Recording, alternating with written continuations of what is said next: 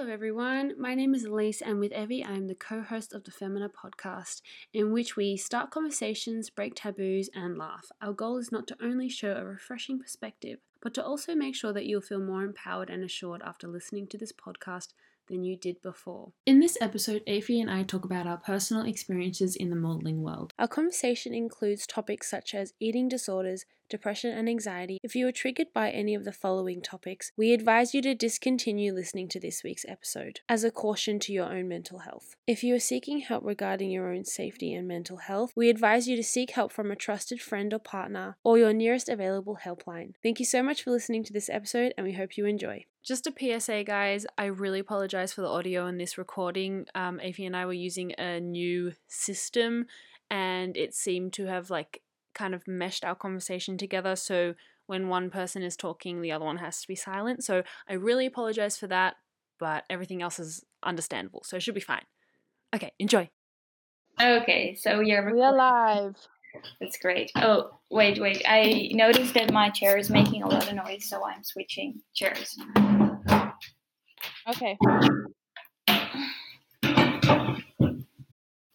Yeah, much better. Okay.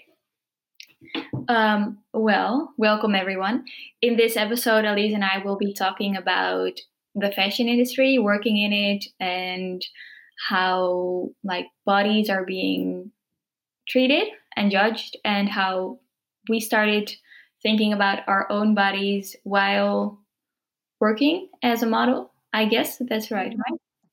That's about it. Yeah, and how we were shaped through Mentally. the modeling industry because we both did it. Well, I'm still quite active in it, and AP has dips in and out, but we've been doing it for we've been doing it for many years. So and especially through puberty as well. So it had a big impact on how we view ourselves and health, and we kind of have the inside view, really. Yeah, I think this one is very interesting because a lot of people who aren't active in the modeling industry do gain insecurities from it, because they're kind of comparing themselves to the person on the picture, whereas we were the person on the picture, and we also got a lot of issues from it. Yeah. Who do you think has it worse? I think the one who is not in the picture, because there's a lot to say for both sides. But I think that because I have seen my own pictures being edited and I have seen my friends looking like they were someone else on a photo compared to what they really look to in real life. I mean, they're beautiful, but on let's say a high fashion photo or very commercial photo, you will not look like yourself. And because I think that I know that has been done to my face and to the face of people that I know that the girls on the pictures, they don't really look like that. So it's kind of I still when I see a beautiful picture, I'm like, oh, I wish I looked like that. But then 2 seconds later, I'm like, oh, but wait, probably she doesn't look like that either. So for sure. That really helps. And I also think that because there is someone else constantly judging you, on the shape of your body, that for me, I never lost weight because I thought that I was too fat. It was because my agent was measuring my butt and he was like, oh my God, this will never fit in the clothes. So I think that is, I don't know, maybe I would have even gotten more issues if I would just be on TikTok and read Vogue 24/7. So yeah, what do you think? Yeah, no, I definitely think that. Either way, our society has kind of been shaped around that everyone is made to feel, ugly and seen in a negative light, like body image and all that type. To figure out who has it worse, I think that's what we're going to figure out now. Hey, I think there is a lot to say for both sides, and it's also how you deal with it like on an individual level and where you come from, your environment and everything. Because some people have the best experiences ever while being a model, but they seem to be very short-lived. Like they did something when they were a child. You know what I mean? Yeah. I hardly, like, for me personally, I do know some models who earn a very good living and who do like cover shoots and who work pretty well and who are still active, but I don't know anyone who hasn't ever dealt with some kind of an obsession with their bodies and food and exercising, and like they all have insecurities. So like what you said, like they have good experiences. I mean, like they get good jobs, but I don't know like if the experience is really that good. Yeah, the expectations are definitely out of whack. Like you think that, I mean, if you look at the supermodels on Instagram, like Bella Hadid, like she posted a burger. She really just eats anything she wants, and she's always glowing. Her makeup is always perfect. Like she always has the best clothes. She's always doing something. But in reality, she's probably on her phone a lot. She has a lot of work to do on her phone. She's probably alone a lot because she has to travel. She's probably tired a lot. Doesn't get much time to eat because she's so busy. You know, and it's like you don't really realize, because I know from experience that when I have a busy day and I have shoots or castings, I forget to eat because like you're running here and there, and also forget. But like for me, I would never get time to eat. It wasn't like something I could decide for myself. It was just like, you're not eating. Like if you want to eat, like eat at night or something, but not now. Yeah, exactly. So the expectations is just, they're not true. And also when you like really think about how, they must have had so much fun on a shoot, it really depends on who's on that shoot. Yeah. Like I've had shoots that have been so much fun because like everyone gets along really well. There's music going and like everyone's really comfortable and everyone knows they have a role. But then there's other times when it's you're made to feel really uncomfortable, or you're really bored, or you feel like there's like favoritism, which happens a lot. And and sometimes it can just be awkward, you know. But it also depends on how how you as a model adapt, because you kind of just have to make yourself workable anywhere. And I do also think that like how like fun it's going to be is also very depending on shoots, because I used to do like high fashion kind of shoots, and like for me there's hardly a like super fun shoot that I can remember. Whereas last year I think I did a couple bikini shoots on the beach and at waterfalls and in the mountains, and that was just awesome. The vibe was great.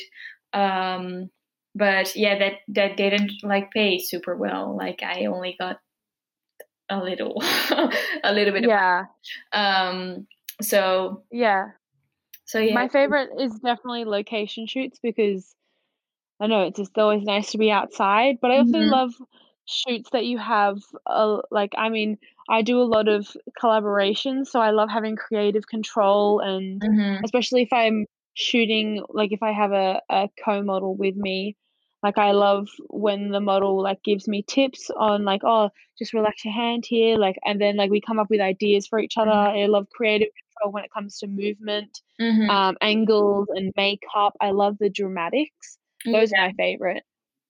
So it's always like when I'm seen as a creative worker. I think that usually as a model you have no input at all. Yeah. You have no input. You're an attribute in someone else's idea. So they're like, stand there and put your arm like this, and then like maybe like if you are super famous and the whole shit is about you. Let's say you're Kendall Jenner, for example, then obviously it is about you. But usually, like especially when you're only starting out, then you're just a face or a body. You're a coat hanger. Yeah. It's so savage, but that's the truth. Yeah. You're literally a coat hanger. You're just there to you're there to sell whatever it is. It's not about you. Which brings us to the next question, I think. Like, why are model sizes so small? I don't know. I've heard the excuses that I've heard just seem so silly. You call it an excuse, and obviously it is, but like a lot of people, they see it as a reason. So tell us. Yeah, definitely. The main reason that I hear is because it costs less to make the sample sizing, because you can't and it's also less time consuming. So when a line is made for a show, they only make it in one size, so they don't have to use more fabric and use more time and more money to make more sizes. Mm-hmm. So it's just like more efficient for the line, for the brand. In European sizes, it's a 34 or 32, but in US, it's like a 6. I do have a lot of model friends who fit in those clothes. You may have a lot of friends who do fit those sizes, but they make up a very, very, very small percentage of the people who are actually buying those clothes. Nobody who buys it has, like some people, but like not a lot of people.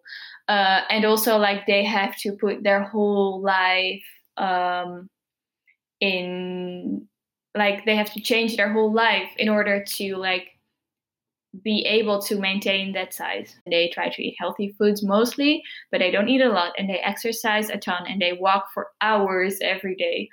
Is this the models that you're talking about? Yeah, the models. Yeah. There's really big difference between the people who get to a body shape that they know that they can get to healthily with food and exercise and environment, but the bigger majority is people who get to that shape unhealthily because it's unrealistic for them, and they get there through eating disorders and unhealthy habits and drugs and alcohol and all that type of stuff, which is such a shame. For me, like I did lose, like at some point I did have to get to, I think, hip size 87, 86 maybe, which is, for me, it was just underweight. So I, even though I could still eat like let's say 1,300 calories a day, so like I don't think that anyone was really noticing that I like didn't eat, because if you eat only vegetables and lean meats or fish or whatever, you can still like eat meals.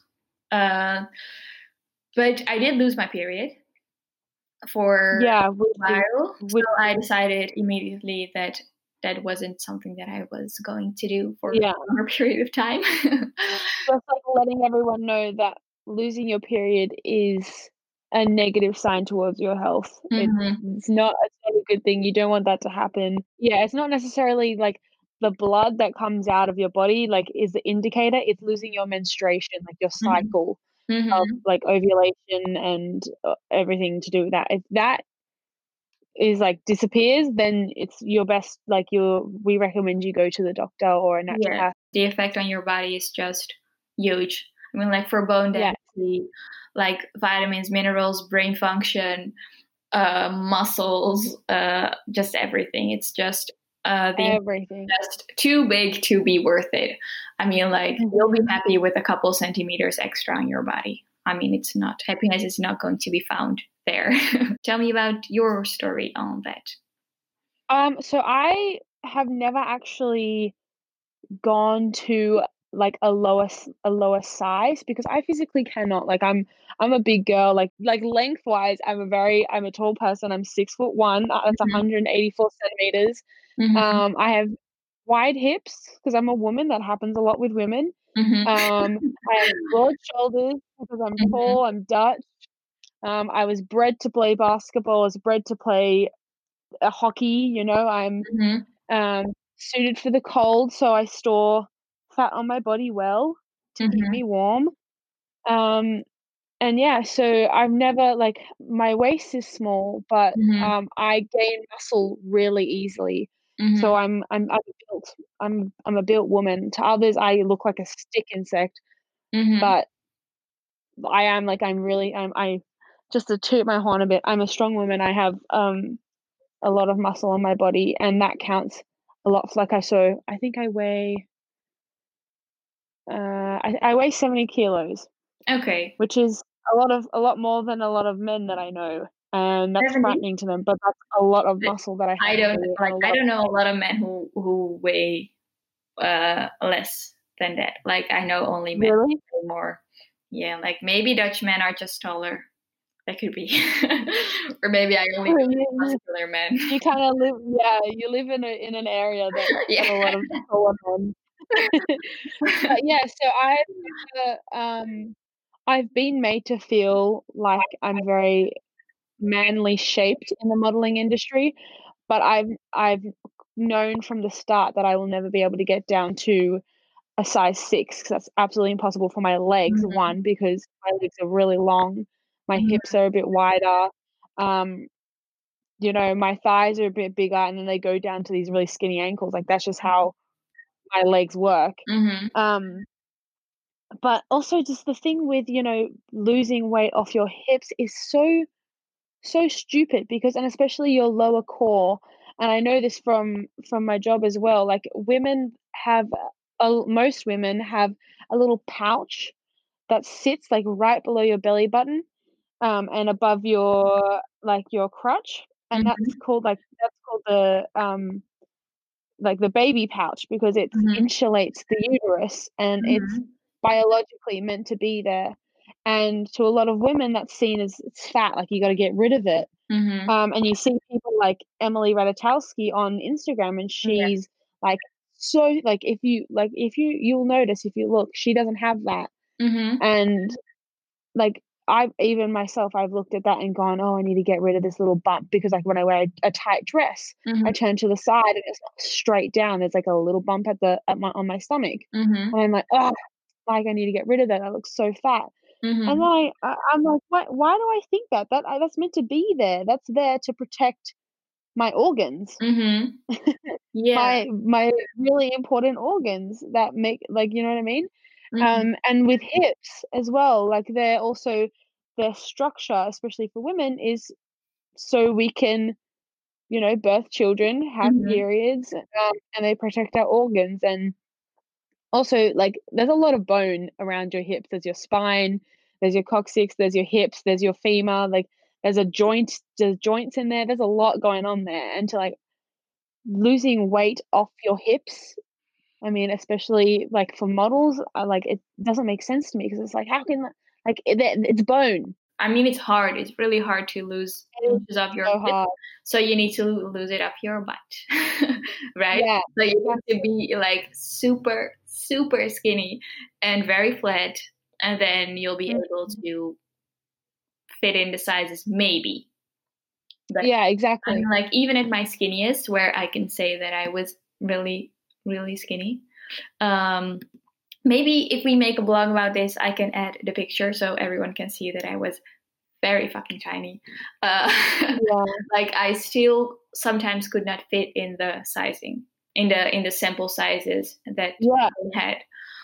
And still people were telling me like maybe lose a little bit more like off your hips, or then if it were my hips, then if it were my shoulders, it were too wide for whatever thing that I had to wear.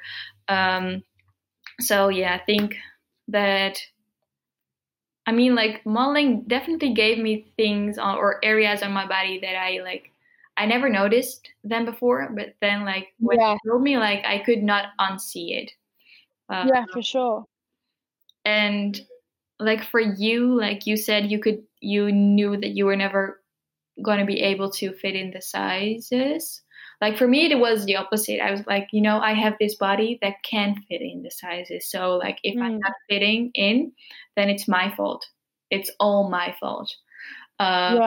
Because like I know that if I get skinny enough, then I'll fit in. Like it's not going to be healthy, but I'll fit in.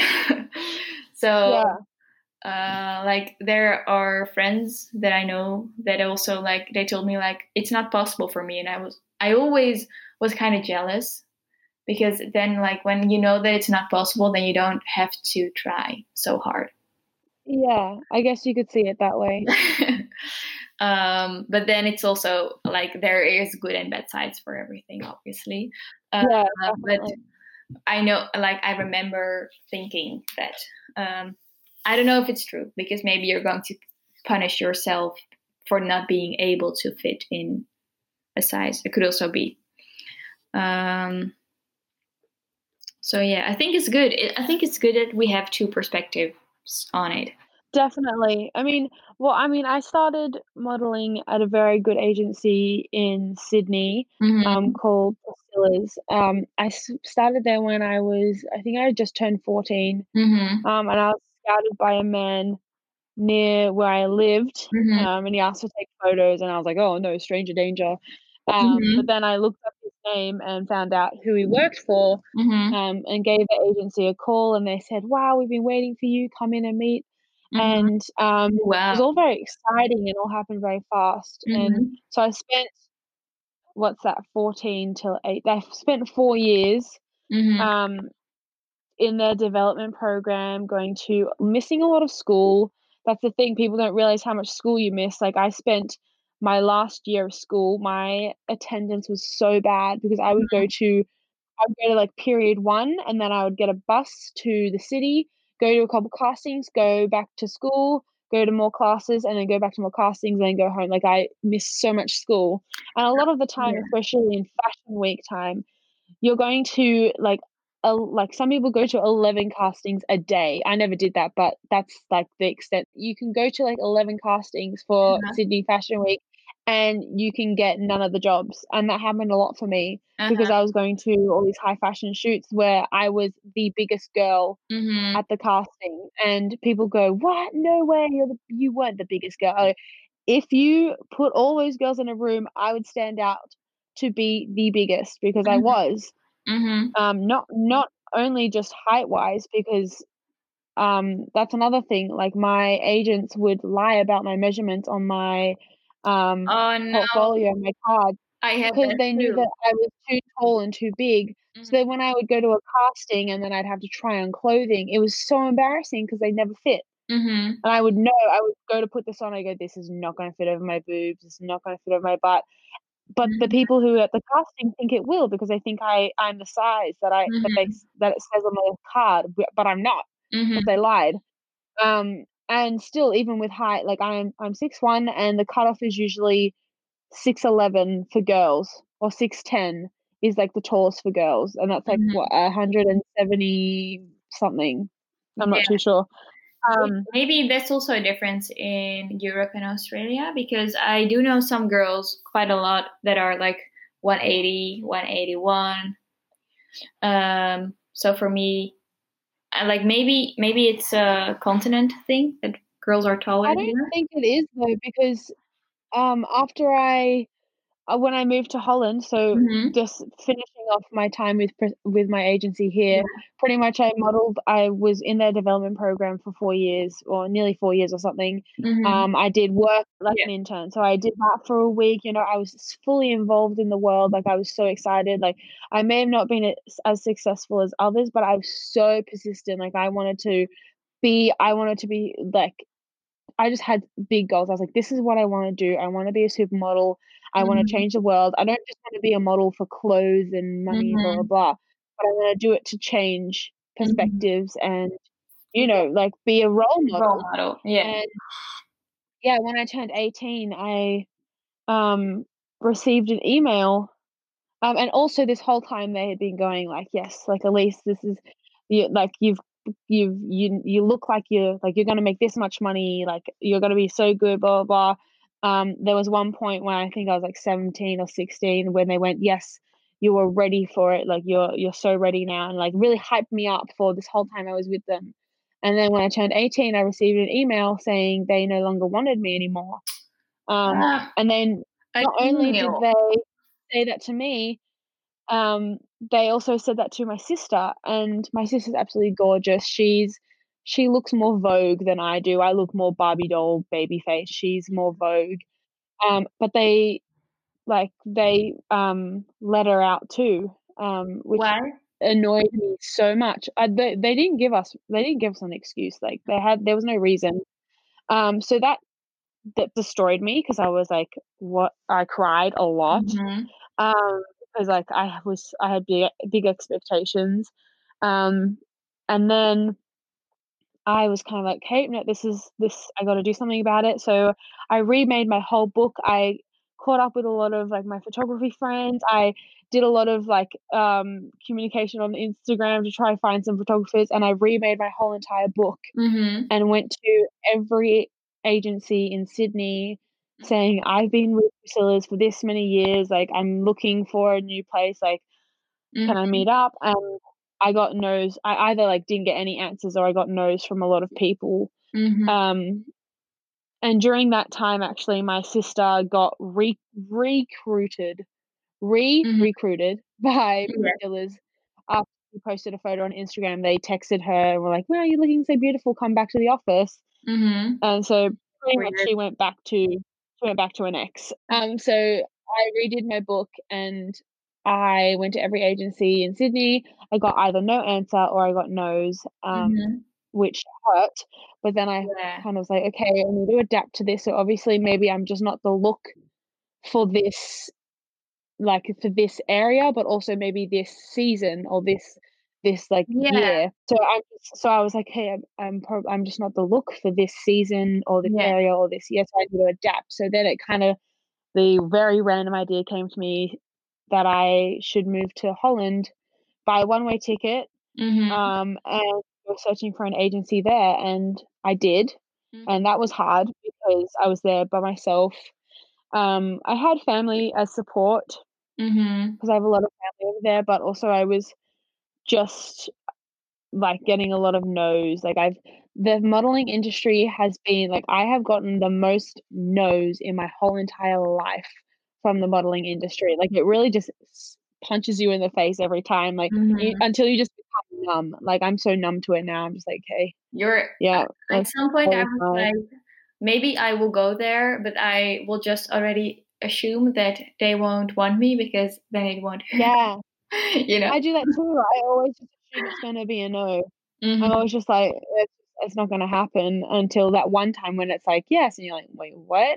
And then even then I have this weird thing that when I have an audition or a casting or a job for something, I'm like too scared to tell anyone about it until like I've received the money. It's like until I've received the money, because I'm so scared that I'm going to jinx myself by telling someone and then they'll just go, no, we don't want you. Because the thing with modeling is that they can tell you that they don't want you for the job at any point. It could be that time between getting the job and going to the actual job, and they could just go, actually, no, we don't want you.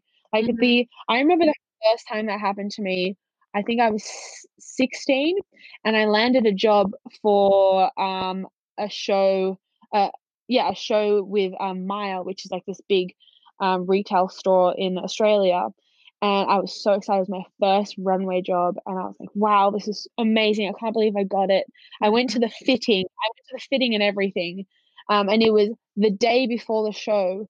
And I received a phone call from my agent. And she said, I'm so sorry, but they don't want you for the show anymore. You don't suit their line. And like for me, because I was my first runway job, it just, you were heartbroken. Oh my gosh. It broke my heart. I was like, I'm not good enough for anyone. Like I'm fat, I'm ugly, blah blah blah blah blah. And the thing is, it's not a personal thing when they tell you they don't want you. It's just purely because my look, like the way I look, did not suit their clothes, which is fair enough.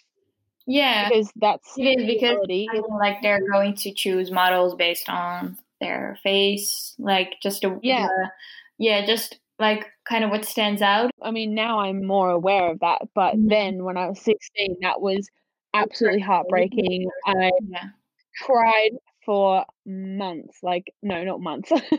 I cried for weeks. For a couple of days. And that actually was, I think that was the turning point that put me into a really dark place, because I started to take after bulimic tendencies. I started making myself throw up. I was never diagnosed, but I just went into a really dark place after that exact moment, and that was really shit. We can go into that later, but yeah. But now I'm with an agency in Holland that after blood, sweat, and tears, I finally found. And when I met with them, I told them, I am not changing my body for anyone. I am all about health and happiness. You're gonna take me for me, like this is me, like you got to be 100% real with me, and I'm not taking any bullshit. Like you know what I mean? I was just like very, very straightforward, and I'm pretty happy. Like even though I've been sent home, I'm looking forward to the time where I get to go back and continue working with them because yeah, they're awesome. So, and I'm feeling very at peace with that. People that I know, like who were or are signed with mixed models, they're all creative. So it's like they also like want people who can do more than be just a face somehow. Yeah, and that's also a big thing as well because I went through a phase where I was like, I just don't want to be. I don't want to be seen as a coat hanger. I'm not just a pretty face. I have a lot to say. I have a lot of opinions, and so I wanted an agency that like really like we're going to thrive on that. And then I also thought about beauty pageants because a lot of beauty pageants. I mean, to be a Miss Universe or a Miss Australia or a Miss Holland, you need to be like an example of like an amazing person, right? You need to like have class, you need to have taste, you need to be kind and all of this. But you also need to be exciting, and even there's a lot of bad views on the pageant world, which of course there's a lot of eating disorders and like just unhealthy habits in that as well, similar to modeling, but it's pretty much exactly the same as modeling. It just adds the personality part of it. I wanted to talk about diet culture, like in modeling, and kind of girls judging each other, more like culture between models. Because I listened to this podcast. It's a Dutch podcast, but it was about what it's like to be fat, and there were two women talking about what it's like to be fat. And they were, I think that they were kind of bigger than the most plus size models. So in sizing. Yeah. Like, I don't know exactly what size, but they did have to deal with a lot of judgment from society, from family, from just basically from everyone. Which is I don't know. I have no words. I just want to add that there is never a need to judge someone on what they eat or don't eat. Like if you're really concerned, then just speak to them personally if you really know them and if it's like from good intentions, but no need to judge ever.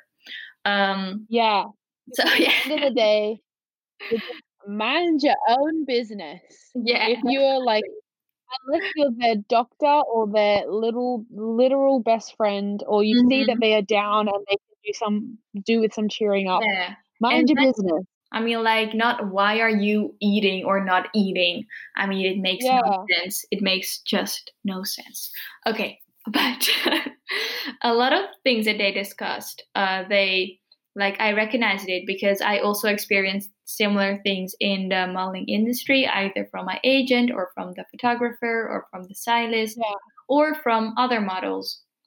So, for example, if you're eating but you're not fitting the sizes, they're like, why are you eating? And you're like, because I'm really hungry and I haven't eaten in 2 days. So I'm eating like this salad and I need it because otherwise I will just faint. It's awful. But I'm like, this whole diet culture that we have in society is nothing compared to what we have like in the fashion industry. Like from my experience. And I do also see it on TV. So let's say, for example, like America's Next Top Model or Holland's Next Top Model. It's like they film it and they produce it and they show it.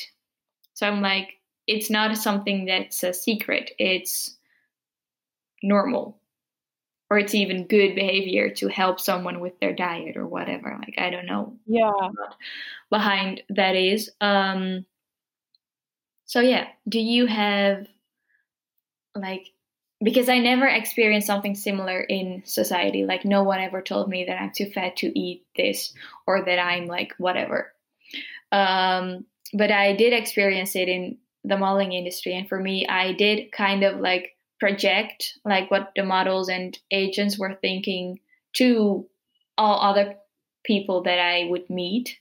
So let's say, yeah, because you've been put into that mindset yeah, of what's like what's hot, what's not. And mm-hmm. when you go to normal people, like if you were to say today that someone told you that you were fat to some if someone hang on, let me rephrase that. Yeah. If you were to say to someone who has never been in the modeling industry Mm-hmm. that someone told you earlier that you were fat, Mm-hmm. they would go, what? Yeah. What are you Mm-hmm. talking about? Mm-hmm. And even though fat has been given such a negative connotation, even though Mm-hmm. if fat is literally just a describing word, it's not even Yeah. it shouldn't be negative. Fat is just a Yeah. describing word. Completely agree. But that person would go, hang on, what in the world are you talking about? Because Mm-hmm.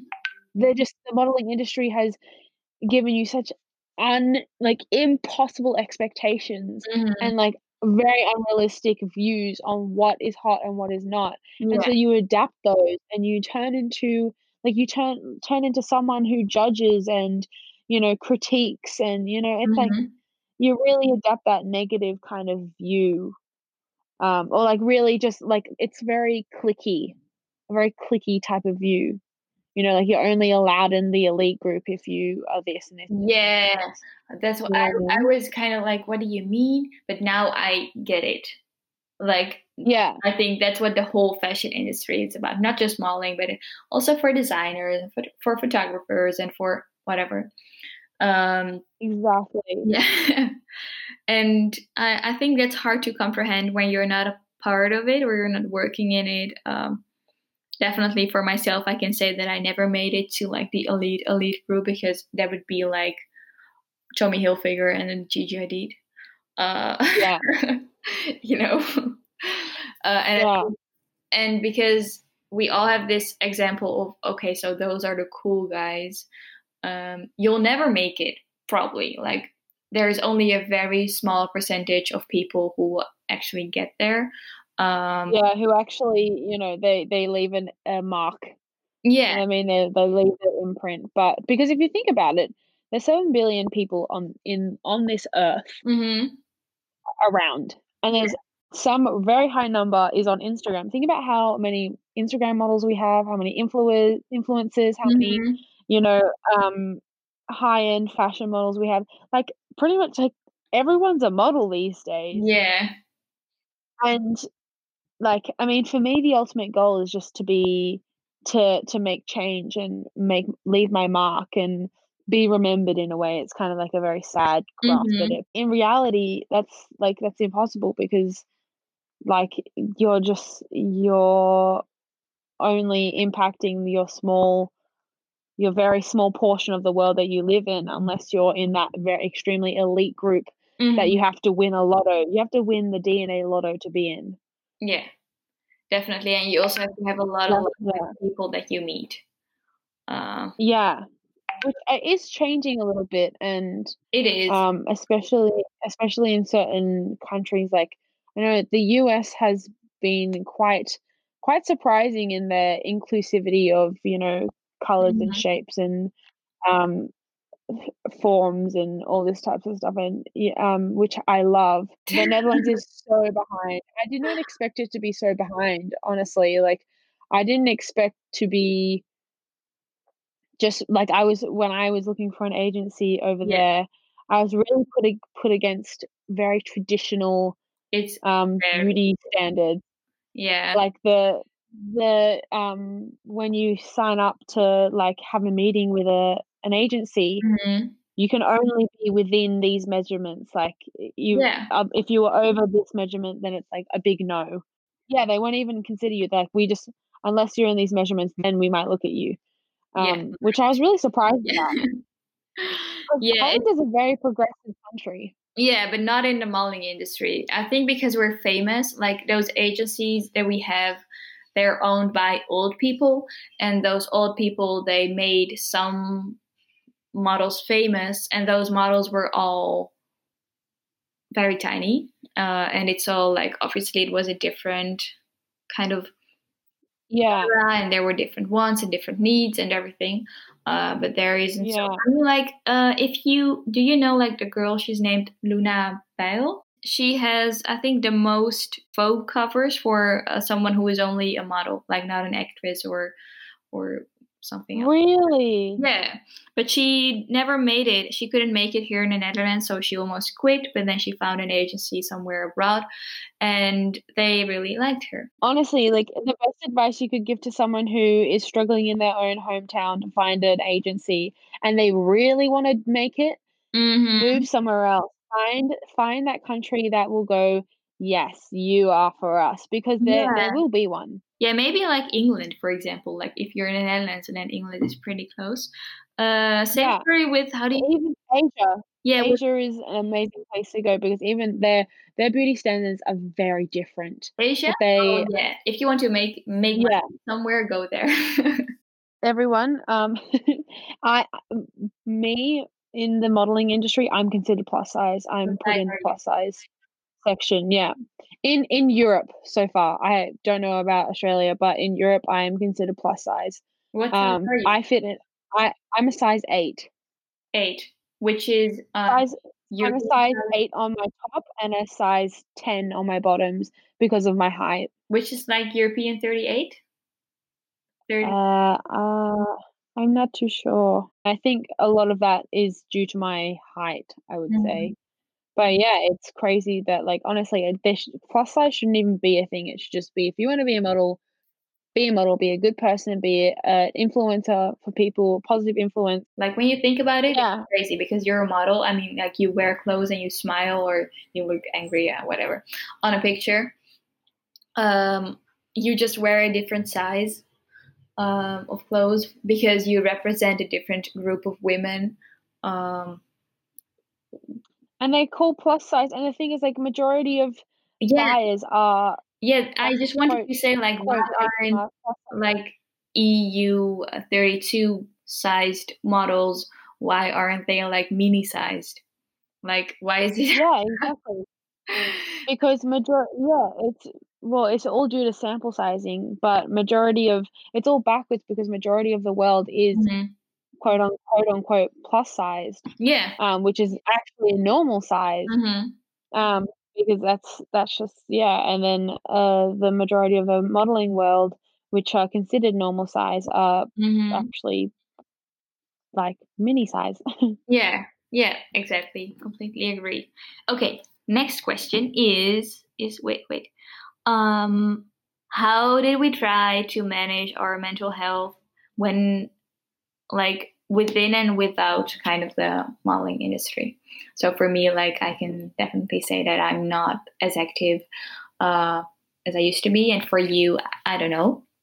But how did As you do in, that? Like, as active as in like with the amount of jobs that you're having, as active in the modeling industry as I used to be. That's what I mean. wait, what was the question again? How did you manage your mental health? Oh, okay. Honestly, I didn't even manage my mental health. I probably didn't even know that there was something going on with my mental health. Um, I I'm a very like I slip into depressions, and then come out and then go back in and come back out. And I just I think exercise has been a big thing for me because I exercise every day. Mhm. Well, nearly every day. And it's just something that I do. It's as easy as breathing for me. And if I don't think if I've always been doing it my whole life. I've been a dancer. I've always been doing sports, and then I became quite active in the gym. And I think if I didn't have that, I know that if I have a week off the gym, I go absolutely nuts. I go Mhm. crazy. So I know that if I didn't have that, yeah, I wouldn't be where I am now. Probably, yeah. Um, but yeah, I don't know how I would have managed my health. I don't know. That's a good question because I think because I started so young, I just thought everything was normal. I would do what I was told, and not to complain and, be happy that you're pretty and Mm-hmm. don't complain about this, don't complain about that. And so didn't really think there was anything to manage. And Mm-hmm. especially when I went through my period of time where I was making myself throw up, I Yeah, think tough. um, I think my friends were the best through that because Did you tell someone? they helped. Did I tell someone? Yeah. I told my best friend and my mum. Okay. And my best friend was the one who helped me out of it.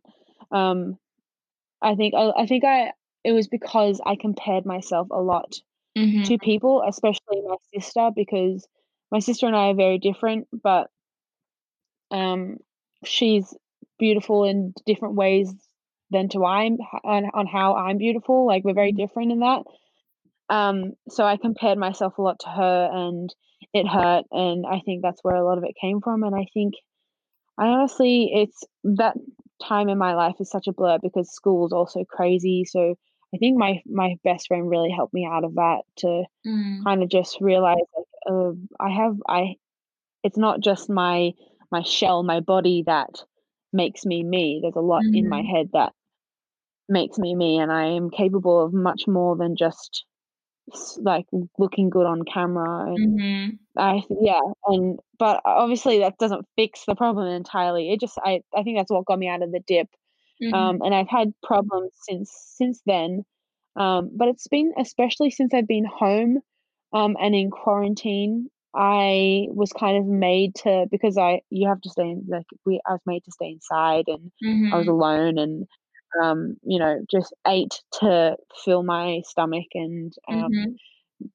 had fun, exercising at home, that I kind of really learnt to love myself in a way. Obviously, there were other mental issues that happened being alone and in quarantine and being taken away from the country I wanted to live in. But when it Mm-hmm. comes to self-love, I think I thrived the most this year.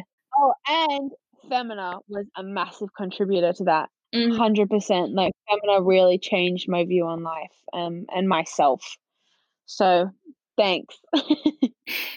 I think when I was still modeling, I never managed. I always thought that mental health was someone for people, like kind of for the weaker people, kind of for like Yeah. yeah.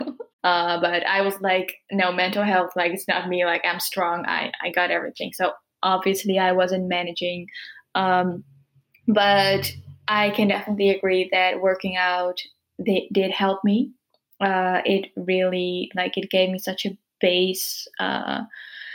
It also the people that I met at the gym, like it made me so happy. Just moving my body, it helped so much. Like during that time, and Mm. I think I always knew, but I especially noticed when I couldn't, like when I got very sick, I couldn't get out of bed. I couldn't like leave my house on a good day. I mean, like on a day where I could get out of bed, I couldn't walk the stairs. So um, there wasn't like I didn't move. Like I was never able to move a lot, which is when I Yeah. noticed that there then basically physical health is like when that's all like so bad, then mental health is all that remains. So you're kind of like pushed to and like I needed to focus on that because my physical health Yeah. just I just didn't have physical health. Um, so I think that really learned me a lot about myself, about mental health, spiritual health. I started doing, I don't know, I honestly, I don't know like what the exact order was, but I just started to be much more conscious. And like, obviously, I tried a lot of stuff like journaling and gratitude list and all those stuff. But I think like I don't do those things anymore because right now it's much more integrated in my life. Sometimes I always take, like, I started, for example, with meditating, but I noticed that, and someone that I follow, she's called Sasha Cobra. I don't know, Sasha. And she made a video about how women, they shouldn't sit still when they meditate because that comes from a very masculine energy, but they should move around a little bit. And I think that definitely helped me a lot. That's so interesting. Wait, can you explain that? Okay, so she kind of explains how women, like the feminine energy, is more like, it's so fluid. It's like water, whereas masculine energy is more still, more like wood, for example. And she's like, if you kind of, as a woman, if you push yourself into sitting still, like all male teachers tell you to do, then you're still not able to connect with your inner self because you're not letting the feminine energy flow. And I think that really helped me to kind of connect more, in the meditation, obviously, but also more in my life, to be more connected with myself, with the flow, because a lot of sometimes I try to be creative and I try to just sit still and work till it's done, which is not a place where creativity comes from. So I think understanding that has been a major contribution kind of to my mental health. It also made me realize that in this world, a lot of things are just made for men, which is not a bad thing. But if you look at diet and exercise and working hours and the way we basically, our whole system is based on how the male body works. I mean, most scientific research is done on men, and obviously men and women, they're all human, but our bodies just don't the same. There's definitely there's so much difference. If you really want to support yourself and be able to express yourself fully, then sometimes what your online guru or even doctor tells you is not specifically right for you as a female human being. Everyone is so extremely different. It's crazy. Yeah, so I think kind of realizing all that also kind of gave me permission, or I kind of gave myself permission to be more in tune with myself, because I was like, okay, they're telling me this, but maybe that information comes from a research done on male participants, so it's not even applicable to me. And that had kind of a domino effect in my life, leading towards where I am now. And I'm not having it all figured out, but I'm definitely much more able to allow myself to listen to my own body and my own needs. So yeah, that's a huge thing for my mental health and physical health and happiness. And everything. Yeah, you've really aimed to try to get a grasp on holistic health.